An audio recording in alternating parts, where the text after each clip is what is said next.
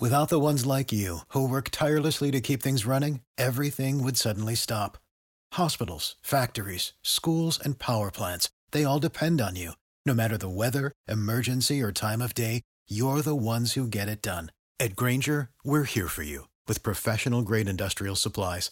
Count on real-time product availability and fast delivery. Call, click Grainger.com, or just stop by. Grainger, for the ones who get it done.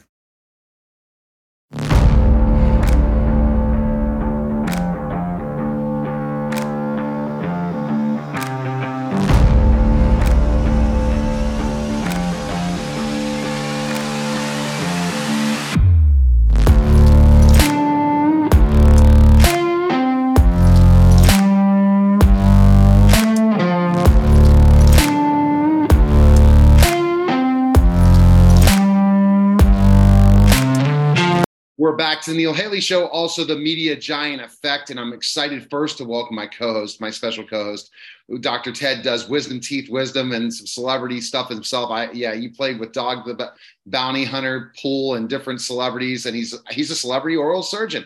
Dr. Ted, what's going on? And I know you're excited about our guest today. I am. This is going to be fun. I'm enjoying having the chance to say hi. Yeah, it's just a fun thing about what the Media Giant does. He brings celebrities in their own field to the celebrities on the screen in different places. And I'm excited to welcome to the show, Alison and Arngrim. Alison is from Little House on the Prairie, and you were the bad girl in Little House on the Prairie. I look forward to hearing more about that. I did watch Little House on the Prairie, but I would say I was not at all the time watching it. I have a friend that is a huge fan of the show. But Alison, thanks for stopping by. We're going to learn about your latest projects. And you told me how busy you are with a bunch of different things. So thanks for stopping by. All right. Thank you. Thank you so much. All right. So Alison, let's just jump right into specifically enough. Did you always want to be an actor? Was that growing up what you wanted to do? Well, it's hard to say. I mean, I got my first job when I was 5. So how long was I waiting? What does that mean? My whole family were in show business. And for some kids, they're sort of like drag kicking and screaming to the audition. So it wasn't that. It was like, well, everyone I know is doing it. My family, all of my friends. It was like, I thought everyone was in show business. It was one of those situations. But so I got my SAG card, when I was 5. So I started working then and doing commercials and things and TV shows. And then I was about 10, I did a movie. That was a trip. I did a movie called Throw Out the Anchor with Richard Egan and Dina Merrill. It was sort of a ripoff of Houseboat with Sevilla Loren. We did that. And then what's funny is that I didn't work a lot after the movie. And my father, who was managing me and other people, said, well, a lot of child actors, they work a bunch when they're like 6 and 7 and 8. And then they don't work till after 18, or they don't work at all. So I got your career might be over speech at 11. And then I got Little House at 12. So people always say, are you doing a comeback? And I go, no, Little House was the comeback. I'm on like my 57th comeback at this point. Oh, my goodness.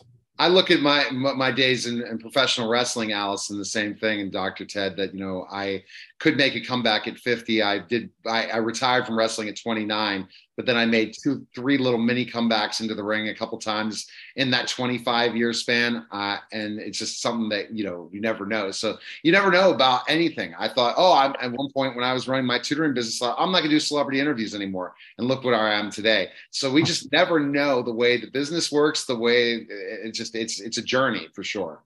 Oh, yeah. No, I mean, when you look at, some of the greats of the years, the Bob Hopes, the Carol Channings, the older stars, Betty White, these people didn't retire. They were working and appearing on TV at 98, 99, 100 years old. So, yeah.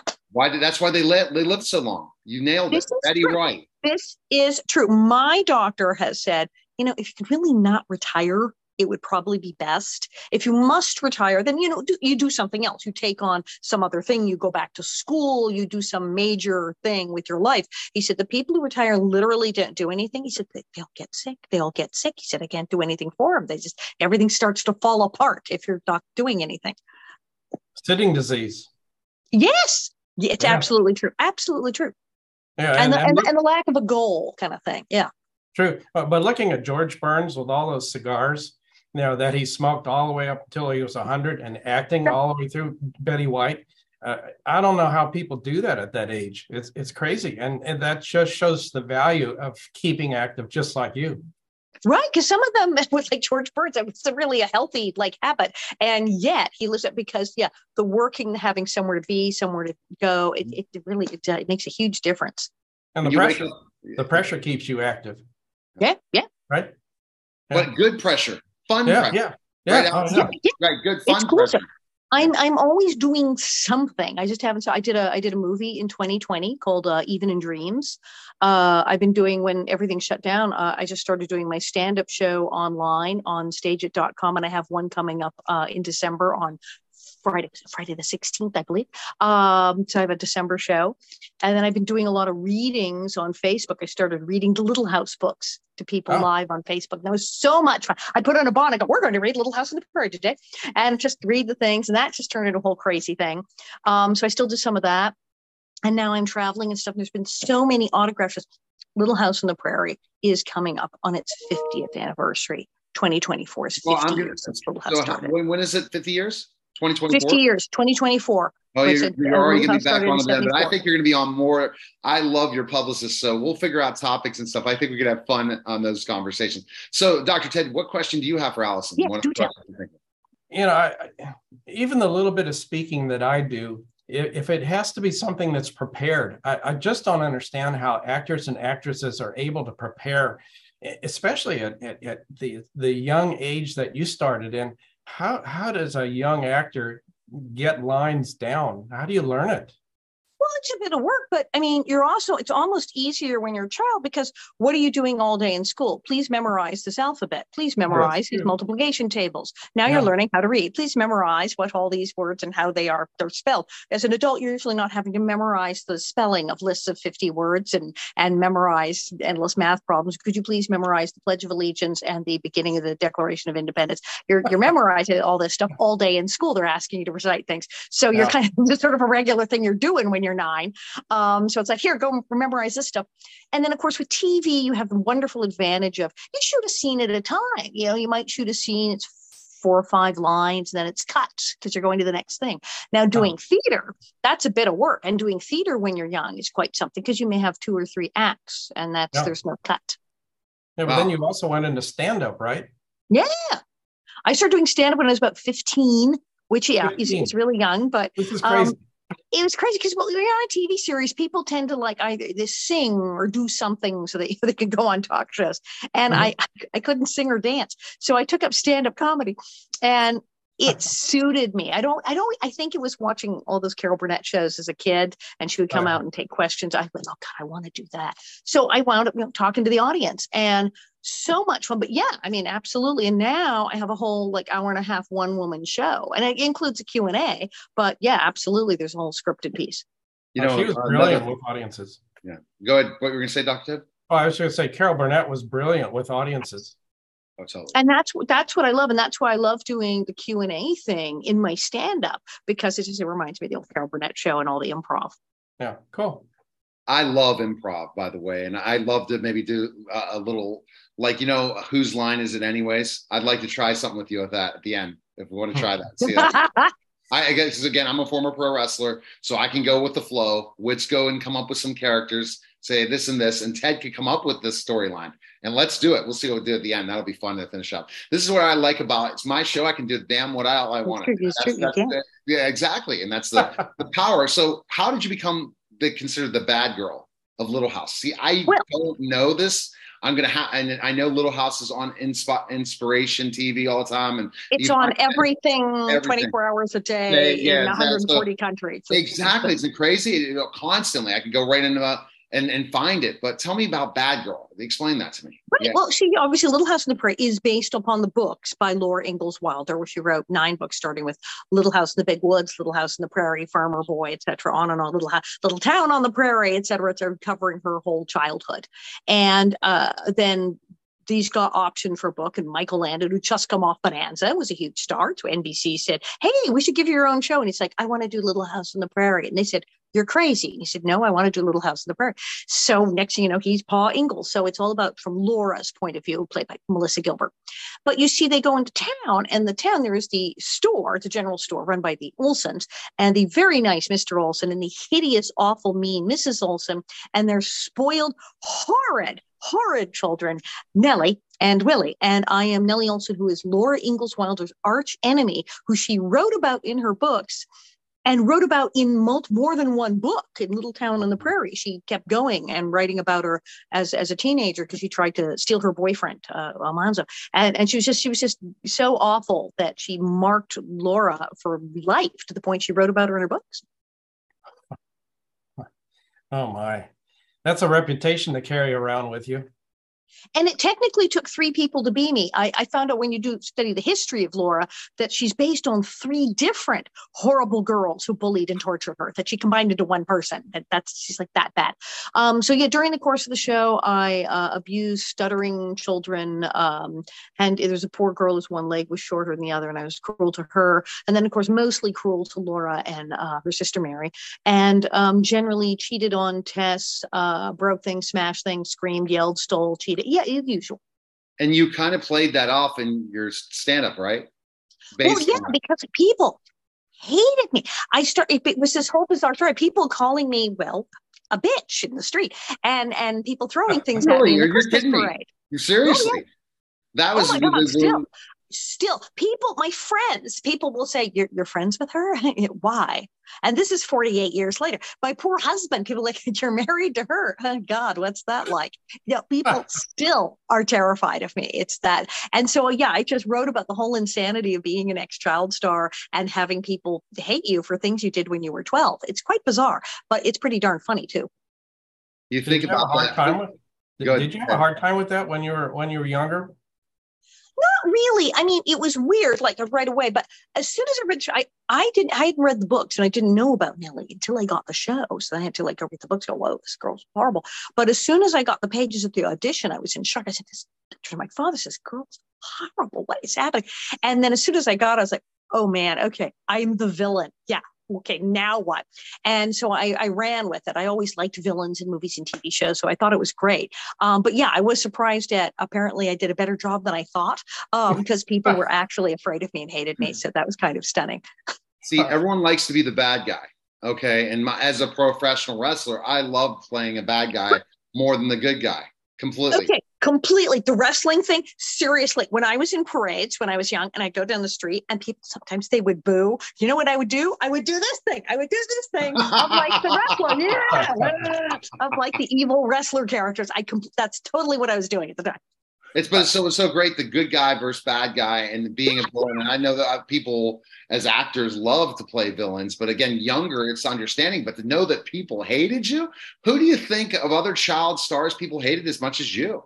That's a great question. I don't know. Many. I mean, oh gosh, that marvelous actress was opposite Shirley Temple back in the day, who was just, she was just marvelous. She was just so mean. Jane, and she played a child villain, but still, okay. The closest to really a scary child going back in the day. I mean, now it's, villains are more popular, but Patty McCormick, who was in the movie The Bad Seed in the 50s. And that was shocking. She was actually a child murderess in the film. And of course, I saw that movie like 800 times before I got Little House out there. Tells you something. But yeah, no, and she's very well adjusted. And she was the scariest child, I think, in cinema until me. Oh my goodness. Okay. Until you, and you wouldn't think about that. And that's a question to ask. Is there anyone out there like that now? I don't know. That's a hated. Oh, I don't know if there's any young girls. I mean, one of the problems that we have, of course, with reality TV, but that's a real problem for like the young kids because it's you. And as we know with reality TV, things are scripted and they set up scenarios like you're going to be the bad one and you're going to be the nice one. But for children, they don't really know that. And it's not scripted like you are playing this person named this other thing. It's your name.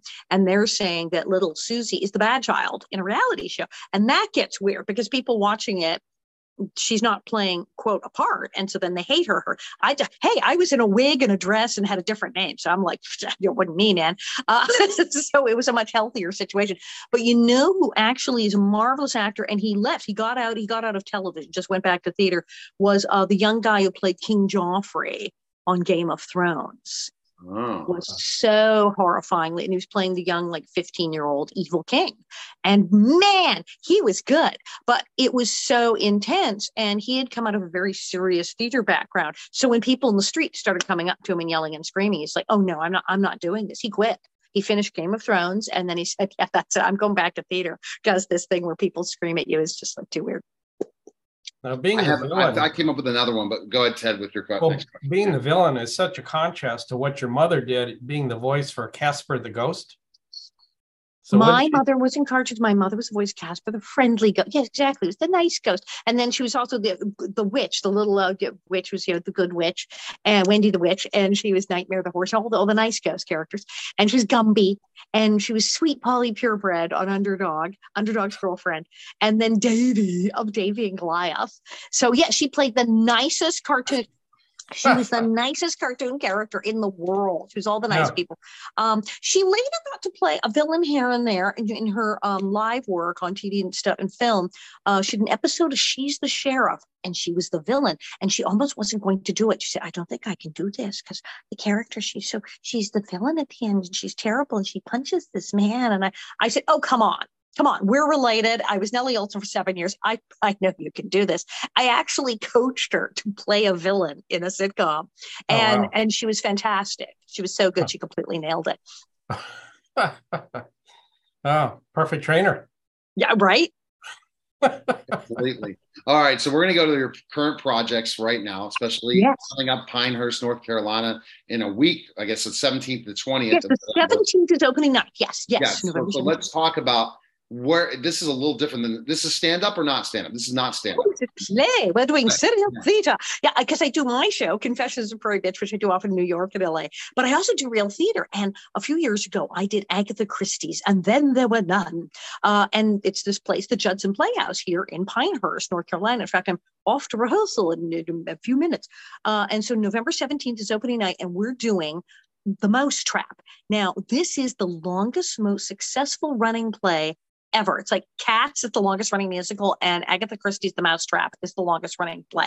It's huge. And it's the 70th anniversary of The Mousetrap. So they're doing it all over the place. They're doing it in London. They're doing it everywhere. So here in North Carolina, we're doing it at the Judson Playhouse, which if you are down near Judson, you know where that is. So go out Airport Road there. And the Judson Playhouse does really great stuff. So the 17th and the 18th, and two shows on Saturday and then Sunday. And I play Mrs. Boyle, who is not a nice person, to put it mildly. So in Agatha Christie plays, there's always these characters in law, like locked in a house, and they all have a secret. And then people start getting murdered. It's generally how things go in Agatha Christie. And everyone has some terrible secret that they're hiding. And usually they're really remorseful, but there's always one character who has no remorse whatsoever. And that's me. I always play that one. So I am the unpleasant and remorseless and extremely annoying Mrs. Boyle. Oh, wow. Yeah. And so other projects going on, you said your one-woman show, comedy. So much is going on. So I'm doing this, and then December, it's a Friday night, December 16th, stageit.com. I'll be doing my stand-up show from my living room, and you can log onto stageit.com, get a ticket there, and watch it in your living room. So that's really cool. We're doing that. December 3rd, I'm helping out my friend Ketty Lester, who's Hester Sue on Little House, but she's also the woman who sang Love Letters back in the 60s, Love Letters Straight from the Heart. And she's performing again at 80, talking about comeback. She's 87, and she's going to be at down there at the Gardenia in Hollywood. So I'm going to be at that. There's a bunch of autograph shows coming up. And as I said, some of them I can't come see you all in person in Bakersfield. Everyone is going to the big Bakersfield Comic Con with the cast of Little House. I'll do a video. I'll see you then.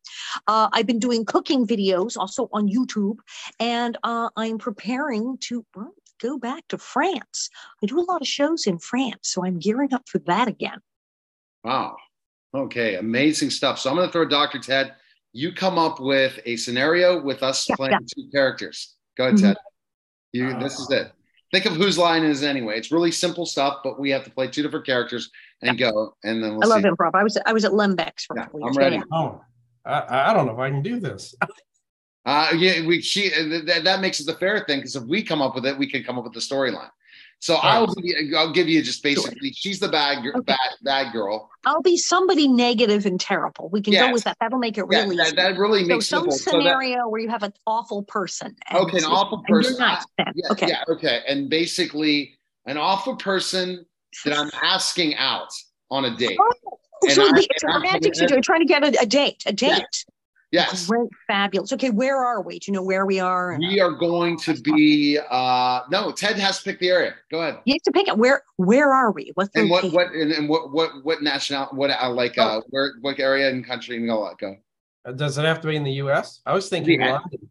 London, anyway. Perfect. And I'll do the London accent. Perfect. Oh, so we're in London. London, yes. And I'm British. Go ahead, Ted. What is she going to be British as well? Sure. Okay. Well, that's not a problem. I'm British all week in this play because I am doing there you go. the mousetrap, for heaven's sake. Now come up with our names. Come on, Ted. You got to be Nigel. I'm Nigel. Hello, I'm Nigel. Very nice to meet you today. Okay. All right. Let's see. Alison. Well, Alicia. Alicia. Oh, it's all right. Alicia. Okay. I can be Alicia. Okay. Thank so you. what is it kind of pub is it? Is not, tell us what Nigel's like, or I'll come up with what it is. Okay. All right. Yeah. You can do it. Now, are we in a pub? Or are we at a bus stop? Do you know where we are? Yeah. I like a pub just because you've got libations and kidney pie. Ask a lady for a date at the pub. All right. Okay, perfect. Let's do that. And it's just 2 minutes. I'm Alicia. I'm having a nice, simple pint down at my local pub. Hello. Right, nice to meet you. I'd like to buy you a drink. Can I, madam? All right, then. I'll have a bass. Thank you. Okay. Can you tell me a little bit? What is your name? I'm Alicia. And what's your name? My name is Nigel. I am the Duke of York, and I'm very happy to be in this pub. And I usually, the people around here are very, very pedestrian, but I saw your beauty and I felt I was going to ask you out on a date. Are you interested? Can you really? I mean, down here in this pub, it's very nice of you to come hang with the commoners, as it were. But, I mean, would your security team approve it? I mean, you're the Duke of York, and you're just asking a random lady out in the pub. Well, very nice I will make sure that happens. I kind of escaped. I said, I'm going to go out and go find me a chick. And I said, well, I'll come here. And I knew that there would be some pedestrian that would not care that I am a Duke. I see. However, the fact that you've referred to myself and everyone else here in this establishment as a pedestrian, and the fact that you just referred to your seeking companionship as finding a chick. Yeah. Really. Very, very, because you know who I am, and I just need to have a good time tonight. And I thought, well, if I go to a place where, most of the women are very loose, I thought that this is a place to go. See, I've heard these stories about the royal family, but you're only confirming the worst gossip so far. I mean, really, that you assume that just because a lady is in the pub having a nice pint on a Sunday, that she's automatically loose. I mean, can't a woman go to the pub? Because you see the brilliance that I am, and how many women would be dying to be with me? Just the sort of self-absorbed, egotistical nonsense that we can only expect from members of the royal family nowadays. It's not like the old days. Queen Elizabeth and her sort, these were dignified people back then. Now this younger generation of royals, but look what you get. Are you kidding me? Women I am absolutely very upset. I am going to not just buy you a drink, I am going to buy you a hotel room tonight. Don't you see that as such a great thing? You're carrying on as if I'm a prostitute. This is just the sort of thing one expects now from the upper class. Disgraceful. Good day. I guess I'll go over to this bar here. It's a kind of a dancing club. I'll see you later. I suggest you try another establishment, Your Highness. Good day. That was fun. Right. Yeah, that was that Duke Strikes Out. That was out, yeah. Yeah, that was great. I've done that once before, and that was fun. I would love to go to acting courses and stuff because I enjoy it. This is a final thing. I auditioned once. Okay, I'm an aspiring actor. I'm turning 50 in January, and I've not been wrestling. I'm a baby. Oh, thank you. But basically, I always had this aspiring thing that I wanted to act. And they gave me this one acting opportunity where they wanted me to memorize lines. And it was so long. And it was something where there were lines to try to be like this conservative talk show host. And it just wasn't me. I feel that, what is your recommendation when you're like auditioning with memorizing lines? How do you memorize like three? It's a lot of work. You may have to take longer. You may have to tell someone if you're auditioning, you may have to say, I need more time. Because sometimes they'll say, your audition's tomorrow. And if it's like pages and pages, you may have to tell, look, I am new at this. This is going to take me a couple of days to get this together. And they'll do that. And then some auditions, they'll say, nah, it's okay. We don't care. You can read, but of course you'll have to learn them eventually. So you may want to ask for more time. And then the other is, it's great when you read a part and you go, wow, this is way not me. Now, of course, a real actor goes, oh, goody. And it's like, okay, yes, absolutely. When I get a part and go, I would never do that. Oh, great. Because obviously Nellie Olson's like, I'm not going to do all those things Nellie Olson did. I'm not a horrible person. But that's the fun of it. And then you go, okay, what mental hijinks do I have to do, mental Olympics here, to make myself believe that I'm this person here on the page. And actually, I actually believe all of these weird things that this character says he believes that I don't believe, and try to like turn your brain around and do it. Now, what if I was this person? What if I just absolutely thought I was dead to rights to say and do all these dreadful things that this character does? It's kind of fun. It's very free. All right. Well, I'm good advice. Dr. Ted, last question before we find out again, Alison, where we're going to go ahead and check out your latest projects, best things, and especially Pinehurst, if you're in the Pinehurst. Yeah. Go ahead. It certainly sounds like variety is in your career, right? Yes. All the different things that you've done. How is stand-up more difficult than anything else you've done? I think so. I mean, and a lot of actors will say stand-up's the hardest because it's with the play, you have the script to lean on. You're just, yes, you say memorizing, but I'm only having to say these words. I don't have to make up any new ones. Yeah. And then you've got the other actors and the director and the set and the whole thing. You're somebody else and the costume and everything. Whereas with stand-up, it's you. It's your idea and you're saying this stuff and you're there and the audience is right there. And if they don't like it, it's pretty much on you. If it works, then hey, it's all on you. So stand-up is extremely difficult, and doing a one-person show, extremely difficult, but mine seems to work. Has worked out for me. Theater can be quite hard depending on the character and the production. Judson always does really great, like good old-fashioned plays, stuff like Agatha Christie, the classics, which is just fantastic. And I think people will like this show. As I said, this show, it's its 70th year, but it still holds up because everybody loved the movie Knives Out. It's like, if you like all these kind of everybody in the house and who's the killer, it's like, this is your kind of show. So totally. Come see Mousetrap. No, when's Knives Out 2 coming out? I think it's soon, right? I think it's right. Coming that's like, it doesn't take any second. Is it out yet? I can't. No, I can't wait till Knives Out 2 is out. Okay. Yeah, right. All right. So best place to find information, first purchase tickets for the play. Judson, Judson Theatre, and that's Theatre. Judson Theatre is on the internet. You can find them and you can buy tickets there. Absolutely. The Judson Theatre in Pinehurst, North Carolina. And then there's, of course, my website, bonnetheads.com, BONNETHEADS, bonnetheads.com for all you Prairie bonnet heads. And my information is up there with my newsletter and everything. So yes. You're updating people all the time because of all the different places you're going to be in stuff, right? Yeah. I send out a newsletter every month just so I can get them my schedule. Because your schedule's very busy. We appreciate the time. Absolutely. It was a lot of fun. And what'd you think of my second improv? I've done wrestling, but never this. Not bad, right? Coming up with the idea. Now your accent started slipping, and at one point I thought, laughing. oh, good heavens, he's from New Delhi. You switched from London to New Delhi at one point.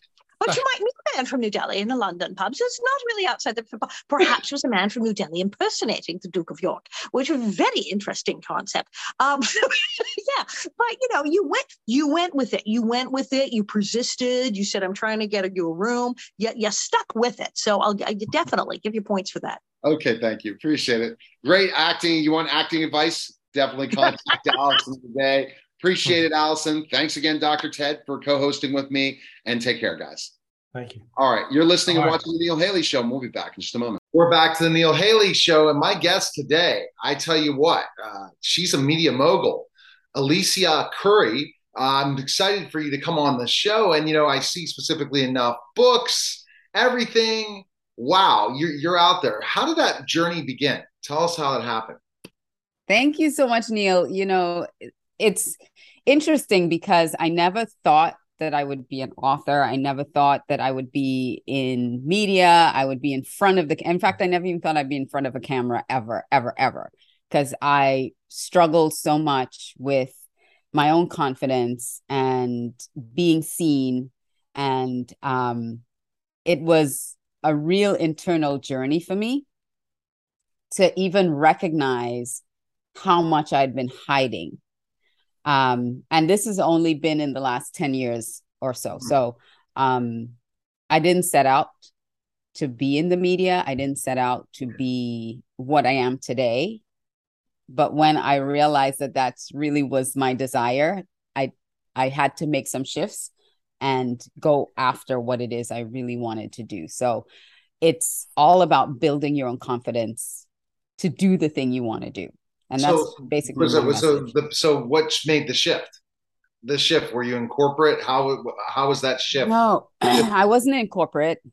I had my own business. So I had a beauty business. Okay. And I kept feeling that my clients who would come and sit in my chair and I would do hair and makeup on them, they always started, I don't want to use the word always, but many of them the majority of them would start with, what can you hide? What can you cover up? Can you make this go away? Like they would always, and there I go again, using always. I had a predominance of this, hide this, get rid of this. Okay. And it made me wonder, why are these women thinking that, feeling that they're beautiful and I'm enhancing their beauty? I'm not trying to hide stuff. And when I wanted to grow my business some more, I hired a coach and confronted the same exact thing I was hearing, except externally, internally, if that makes sense. Yeah. And that's what helped me make the shift. Because people block their thinking that they can, but when they have an idea for business, they have an idea for specific things. What their mistake is, they feel that, yeah, I have a great idea, but yet if you ask them to give an elevator pitch on it or tell people about it, they're not confident to sell it to somebody. Right. And that comes from inside. It could definitely. And why do you think it comes in from inside? Because your self-image, your self-perception, it controls everything. That subconscious mind, over the years, I've done a lot of work, a lot of research, I read a lot on the subconscious mind and the triggers that we have. And so you could say something on the outside, you can say something intellectually that's coming from your conscious mind. But if the belief that you have about yourself and about that thing and the self-image that you have is not in alignment with the words that you're saying, it's never going to come to pass, because your results come from your subconscious mind. And that's the one thing I had to start looking at. What are my results? What are the results I've been getting? And why hasn't certain things worked? And it's because the image I had of myself was very low. And I had to dig all of that up. It's not a pleasant experience. It's no fun. But one of my favorite quotes is by Leland Van der Waal. I have two very, very, that are very significant for me. And he says that the amount of growth a person can experience is in direct proportion to the amount of truth they can accept about themselves without running away. And so if you can accept some of those truths about yourself and learn to grow from it, sky's the limit. Wow. It's really reflecting on who you are and what you're trying to bring to the table in this world, and yet look at your weaknesses and understand them and be able to strengthen certain things while also, I guess, putting your ego to zero. Because right. we're gonna do that. We have to do that in certain ways. All right. So you have to lay the ego aside. So then when your journey changing, your new shift, the last 10 years, explain more what you do. About what I do now. Sure. So I work with corporate, oddly enough, now, and I also work with individuals, but we help organizations. So I'll give you my elevator pitch, right? Okay. So we provide audacious solutions to those nagging and persistent people problems that clog your revenue pipeline in your organization. So we want to to look at the people issues, look at your goals, and why are you not achieving the goals of your organization? Maybe you have the people in the wrong roles. That could be something. Okay. You have the wrong people in the wrong roles. You have the right people in your organization, but in the wrong roles. So we look at all their strengths and align their strengths to the things that they need to do to the goals that you have. Maybe the person you have is the wrong person in the wrong role. Okay. Right. And they don't need to be in the organization at all. And then maybe there just needs to be some development within the people because they're having conflict and they don't understand where the conflict is coming from. So we can help them understand and resolve some conflict. We can help them communicate more effectively. And also we can help them with some leadership coaching, some skills coaching, upskilling them a little bit. So we really work with people because I am very passionate about people reaching their potential, understanding their potential, and stop hiding because I know what that is. I know what it feels like. I can recognize it. And I know that someone who has ambition and goals and they're trying to get up here. Right. They can't get up here if they continue to hold on to the things that's keeping them down here. Right. Understand. Right. I'm totally getting what you're saying. So you saw in your organization how you had certain mindset and things that were missing, and then how you're building into your business. Now you're helping corporations and individuals to try to figure out where they're stuck at and how to grow from that. And look at specifically things. So in organizations, you always see is a people problem you see more than ever, or is it more of how that entrepreneur, that CEO, the C-suite is able to communicate with the rest of their team? What do you see? Well, both. I mean, it's a lot of it is communication issues. A lot of it is misunderstanding of how to communicate. And I'm certified in 2 specific assessment tools that we use. We use Colby and we use Predictive Index.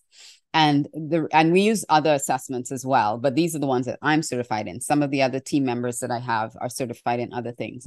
But the reason I do that is because there are 3 parts of the mind. How we operate out of these 3 parts of our mind.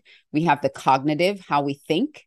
We have our affective, which is how we feel. You know, everybody talks about emotional intelligence. So we have our IQ, we have our EQ, but we also have the way we are wired to do things instinctively. And that's the Colby piece.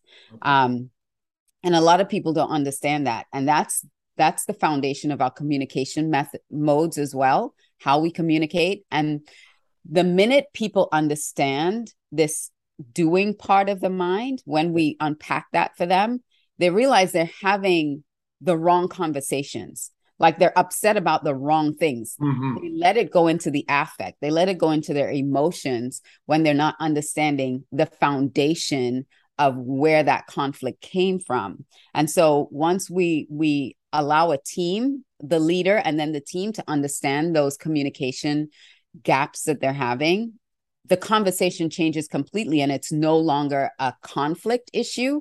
It's more, there's so much more understanding that's built into it. And it just becomes a different conversation and an open, less stressful, less tension in the conversation. Because now we understand each other and we know how to approach the problem. So, and this will give you an example of me. I figured out myself this year when I took an assessment. I took the Gallup organization's talent assessment. And I was able to find out my number 1 talent is ideation. And I found out some other ones that keep me not stuck, but maybe keep me understanding. I'm an achiever. I'm a competitor. I have it's my top 5. Communication and strategy. So it goes ideation, strategy, achiever, competitor, and lastly, communication, which you think communication would be number 1 for me. But once I figured out ideation, I was able to help my clients much more because I bring a skill that I need to keep, that's a talent I need to keep developing because ideation is my gold mine. It's where I come up with all these great ideas that a lot of people aren't idea people. Hey, they sit in front of a room and say, why is it when I get on a sales call with somebody or communicate with somebody, I'm able to figure out in seconds what they need? That's my talent. I have ideation in mind too. I activator and ideation. I've done tons of I love assessments because it informs so much. It informs you about so many of your strengths. Right. And it's like, holy cow. And then you say, why do I want to sit working 16 hours a day? It's the achiever in me. And the competitor in me does not like to always give people credit. So that one is one that I need to let go. I got to see why Gallup even thinks it's a good talent, right? You have to reframe it a little bit, because sometimes what we believe something is, it's not necessarily all it is, right? So something you might have a belief about that it's negative. You need someone with a different point of view to come show you how. Yeah, because I think some people look at competitors as a bad thing when it's a great thing for my clients, because I always want my clients you want them to number win. one, to win. Right. It's because there's the law of polarity. There's always two opposites to there's an opposite to everything. But if we keep focusing on one side of it, we don't get to see the other side. So there's a positive, and then there's a blind side. Right. So there's a negative to it. And a lot of times we focus on the negative, we don't see the positive, or we focus on our positive, right, and we don't see the blinded. Do you always believe we need to focus on the positive, or turn the negative into a positive? That's my last question, because I wish we had more time. Okay. Because we can I'll have to come back. Yeah. Because there are two things. So we talk about weaknesses. So it's focusing. We can focus on the positive, but we need to understand the negative. So we need to know both sides of it, so we know what to stay away from, especially when it comes to communicating with other people. If we know that, okay, I am an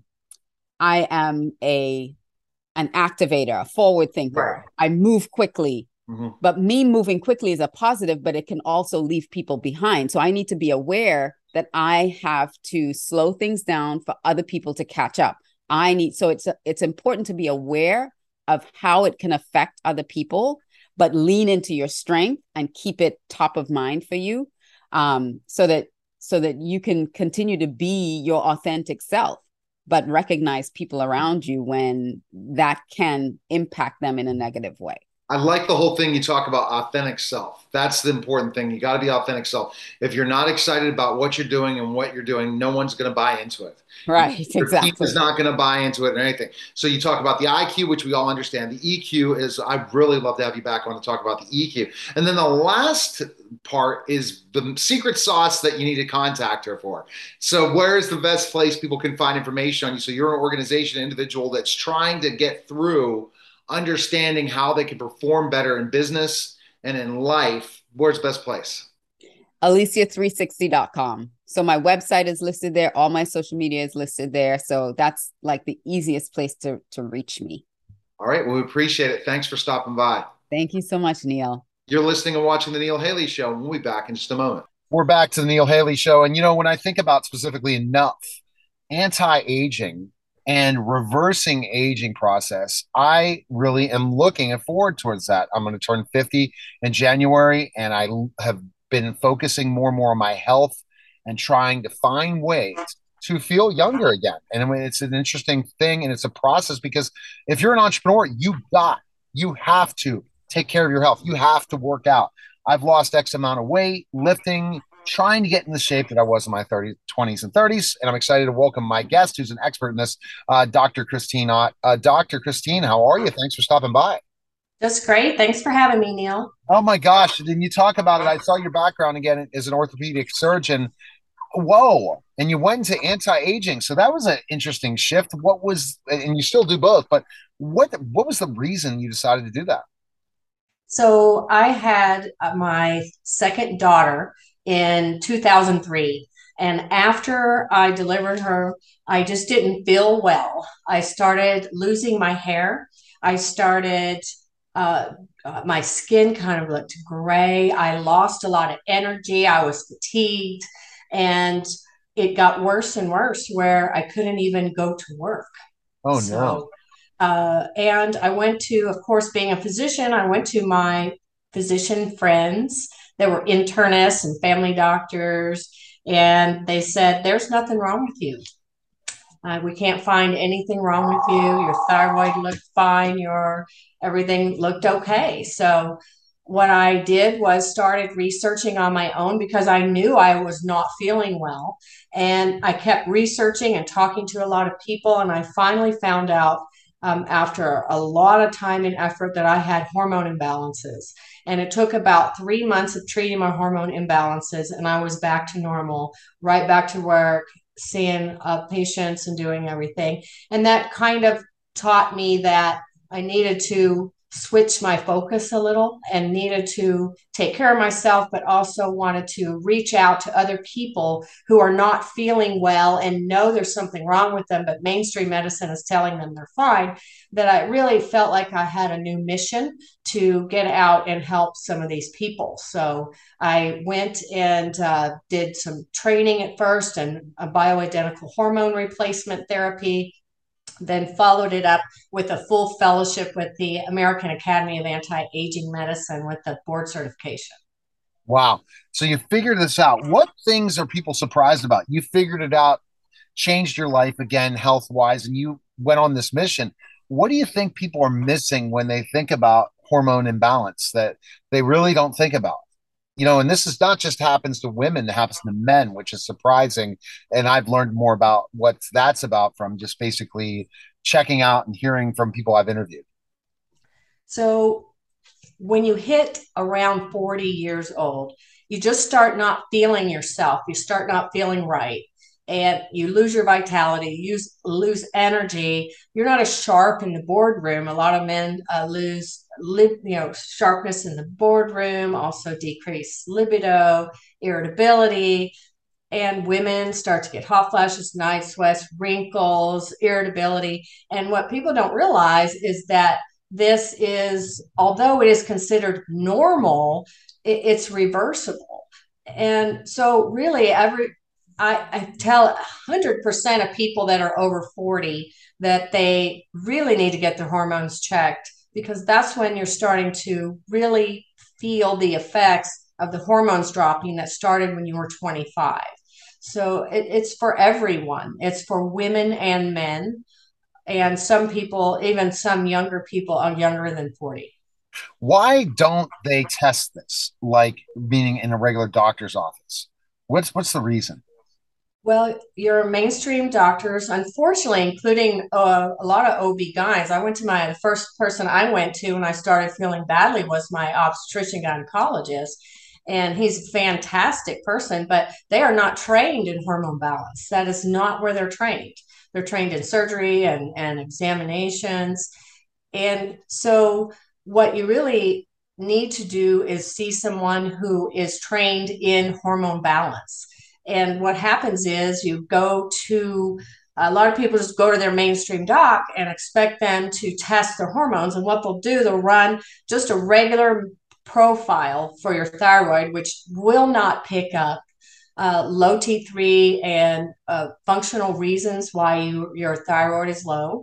They just do they do the TSH, the T4, and if those are normal, that's it. They stop.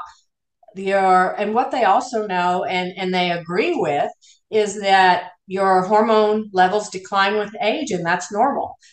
So, and what mainstream medicine and insurance companies do is say, well, you are normal, so there's no reason to treat normal. Well, normal means you're dropping your hormones starting at age 25, you're becoming symptomatic by age 40, and you're dead by age 79. And that's what they expect. So you have to kind of step out. Goodness. Yeah, you kind of have to step out of this mainstream thinking that, you're going to feel terrible when you get older. You're going to lose your eyesight. You're going to get wrinkles. You're going to get joint stiffness. You're going to not feel as good. And that's just not true. These things are reversible. And you just have to go to someone who understands the medicine and the biology, the physiology, and the treatment behind these disorders, which unfortunately is not your mainstream doctor right now. Have you seen people that have gone to get their hormones tested in their 40s that don't have this, or is most people do? What percentage do you see that have hormone imbalance when they go to get tested? I would say 99% of people have low levels. And what we mean by low, another thing that's really important to qualify is that mainstream medicine has laboratories that tell you, for example, let's pick testosterone. Normal is between 300 and 1100. So if you go in and you're 40 years old and you're not feeling well, and you can tell your doctor, over the last 5 years, I've lost energy. I can't think as fast. I'm getting wrinkles. I'm gaining weight. I'm getting belly. I've been working out all the time. I've been eating right, and I'm still not where I want to be. And it's just not fair. And they'll check your testosterone level and they'll say, well, you're 300, you're normal. But what is true, what we know as hormone balancing specialists, is maybe your normal is the 1100. So what we need to do is make sure that you find what your normal is, not just that you fall into this normal bell curve of a range. So you have to not only be tested, but you have to have a practitioner that understands how to review the results. That's right. And you could get a natural, saying your average testosterone for your age. And yet, ultimately, that average is not what you want. You want results of feeling still young. And as you said, reversing aging. And people just aren't understanding that can happen through experts like yourself going and checking out. So it's interesting. You said 99%. That's amazing to think about. So that hopefully more and more doctors like yourself will be around. People will choose the alternative than going to, there are other people saying, hey, this is just part of life, just age, that's it. Because again, it's just like going through a cycle, right? 79, you're dead, boom, next person. Instead of really becoming who you are and enjoy growing older and still feeling young. So where's the best place people can check you out and stuff? Where can you go to find out more information on you? So theyouthrx.com, TheYouThrX.com is my website and as my business website, and also drott.com, DOCTOROTT.com. And we are accepting new patients, and you can at least look on our website, read about the different hormones, the different symptoms, and see if you fit any of those. And I will tell you that most people do. And we get a lot of patients from just reading through and understanding. And then we do a 15-minute discussion with every patient just to see if, they want to start and they're a good match and right for us. And most people are. Well, I appreciate it. Thanks for coming on. Great information. And thanks for coming on the show. It's a pleasure talking with you, Neil. All right. You're listening to the Neil Haley Show, and we'll be back in just. We're back to the Neil Haley Show. And you know what?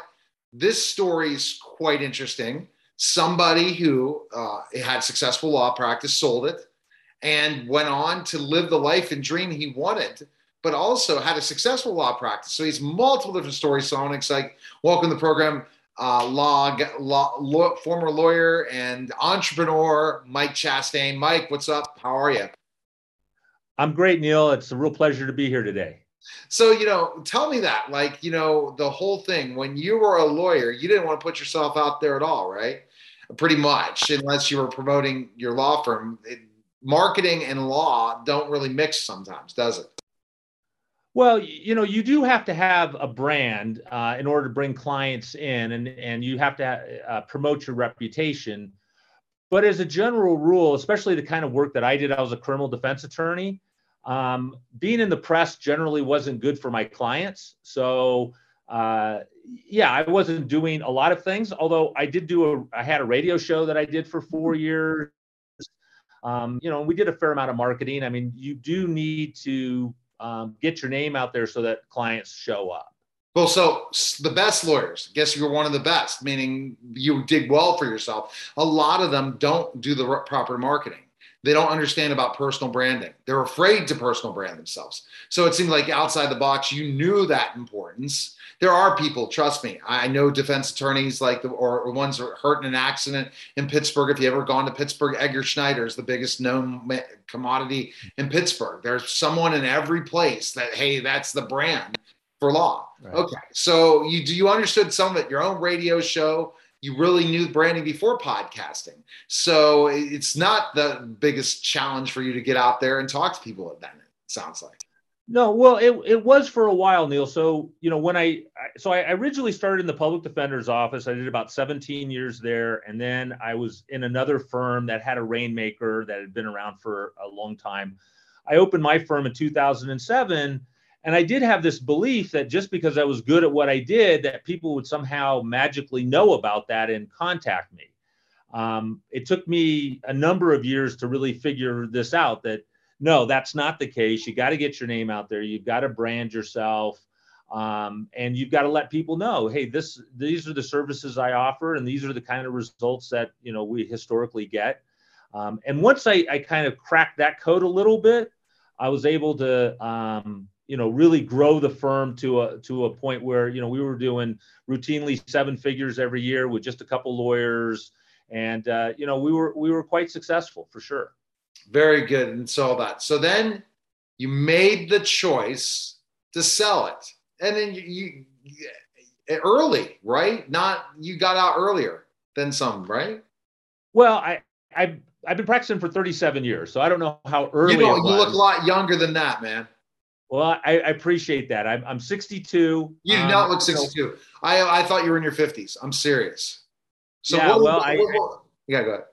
Well, I appreciate that. I've always worked hard to take care of myself. When I hit 60, I began to, think about, were there other things that I wanted to do? It really wasn't a factor that I didn't like practicing law, but there were other things that I wanted to do. And, it would be a long story, but basically my wife and I decided we wanted to move to Santa Fe, New Mexico from Sacramento, California. And in order to make that happen, I'd have to, sell the practice. So I've sold it. I still remain what they call of counsel. So I still get to use some of my experience and help the other lawyers that are involved. But from the day-to-day practice, I'm not doing that. I'm not in the courtroom anymore. So that's, that was kind of the progression. And that all started this year. So selling the practice, how challenging is that? Because again, when anyone sells a business and if they're going to buy Mike Chastaine and what he's done, and he's no longer there, you better have a system in place that shows your value system, what you bring to the table, the results you bring. And that's any business. If you're going to look to sell a business, they better, whoever buys that business, have the same mentality that can be systematically repeated over and over and over again. That's like, for me, I'm trying to figure all that out in my entrepreneur journey. Now I've created a certain system. How if tomorrow I drop dead, God forbid it could happen, what do I do next? And that's why no one invests in companies unless they have 2 partners in an organization. How did you sell that to people to see, hey, even though I'm leaving, you're going to have a still successful, thriving practice, and I'm going to be here to hold your hand till one point I won't have to. Right. So, I mean, you nailed the main thing is you got to have the systems in place. When we sold the firm, it really was turnkey. I mean, all they had to do was come in and follow the systems. They made a few little minor changes, but for the most part, all the employees stayed, all the systems stayed in place. And, that was really critical. The other part was that I had all the data. I had been collecting every piece of data that I could possibly get on the firm for the past 6 or 7 years. And so I could show this history of growth and how these systems actually work. So, Martin Jones, who purchased our firm, so it went from being Chastaine Law to being Chastaine Jones. So my name is still there to draw in the clients. But he'll do better than $1 million this year right out of the gate. And that's, for a small criminal defense firm, that's extraordinary. Wow. And so you got to credit yourself for what you did. So you just turned it over and that's it. That's the best business to buy, especially boom, you're there. Was he not a partner with you ever? So he just came in when you were looking to sell the firm? So what I did is when I first decided to sell it, I asked myself, who in the area do I think would be a good fit for this? He was working in the public defender's office. I knew Martin. I knew he was a really fine lawyer. And so I just asked him, would you be interested? And the timing was right. So he joined the firm for about 3 or 4 months just as an associate, just to make sure it was a good fit. We worked out all the details. We got a lawyer to, put together our contracts. And starting the 1st of 2022, so January 1, everything shifted over. And I stayed in California for about 6 months on and off, finishing cases that I had, promised the clients that I would personally handle. And I still have one left. I got to go back the first of the year and finish one case to do. So I'm not completely out, but I won't be back in California until, end of January. Did you watch The Lincoln Lawyer on Netflix? Did you get the chance to see that yet? I didn't watch it on Netflix. I saw the original movie with McConaughey, though. Okay, so is that the kind of day in the life of a defense attorney in certain ways? In defending people? No. First of all, we didn't work out of a car. We had a very nice office. Spin your passion into a business with Shopify and break sales records with the world's best converting checkout. Let's hear that one more time. The world's best converting checkout. Shopify's legendary checkout makes it easier for customers to shop on your website, across social media, and everywhere in between. Now that's music to your ears. Any way you spin it, you can be a smash hit with Shopify. Start your $1 a month trial today at shopify.com/records.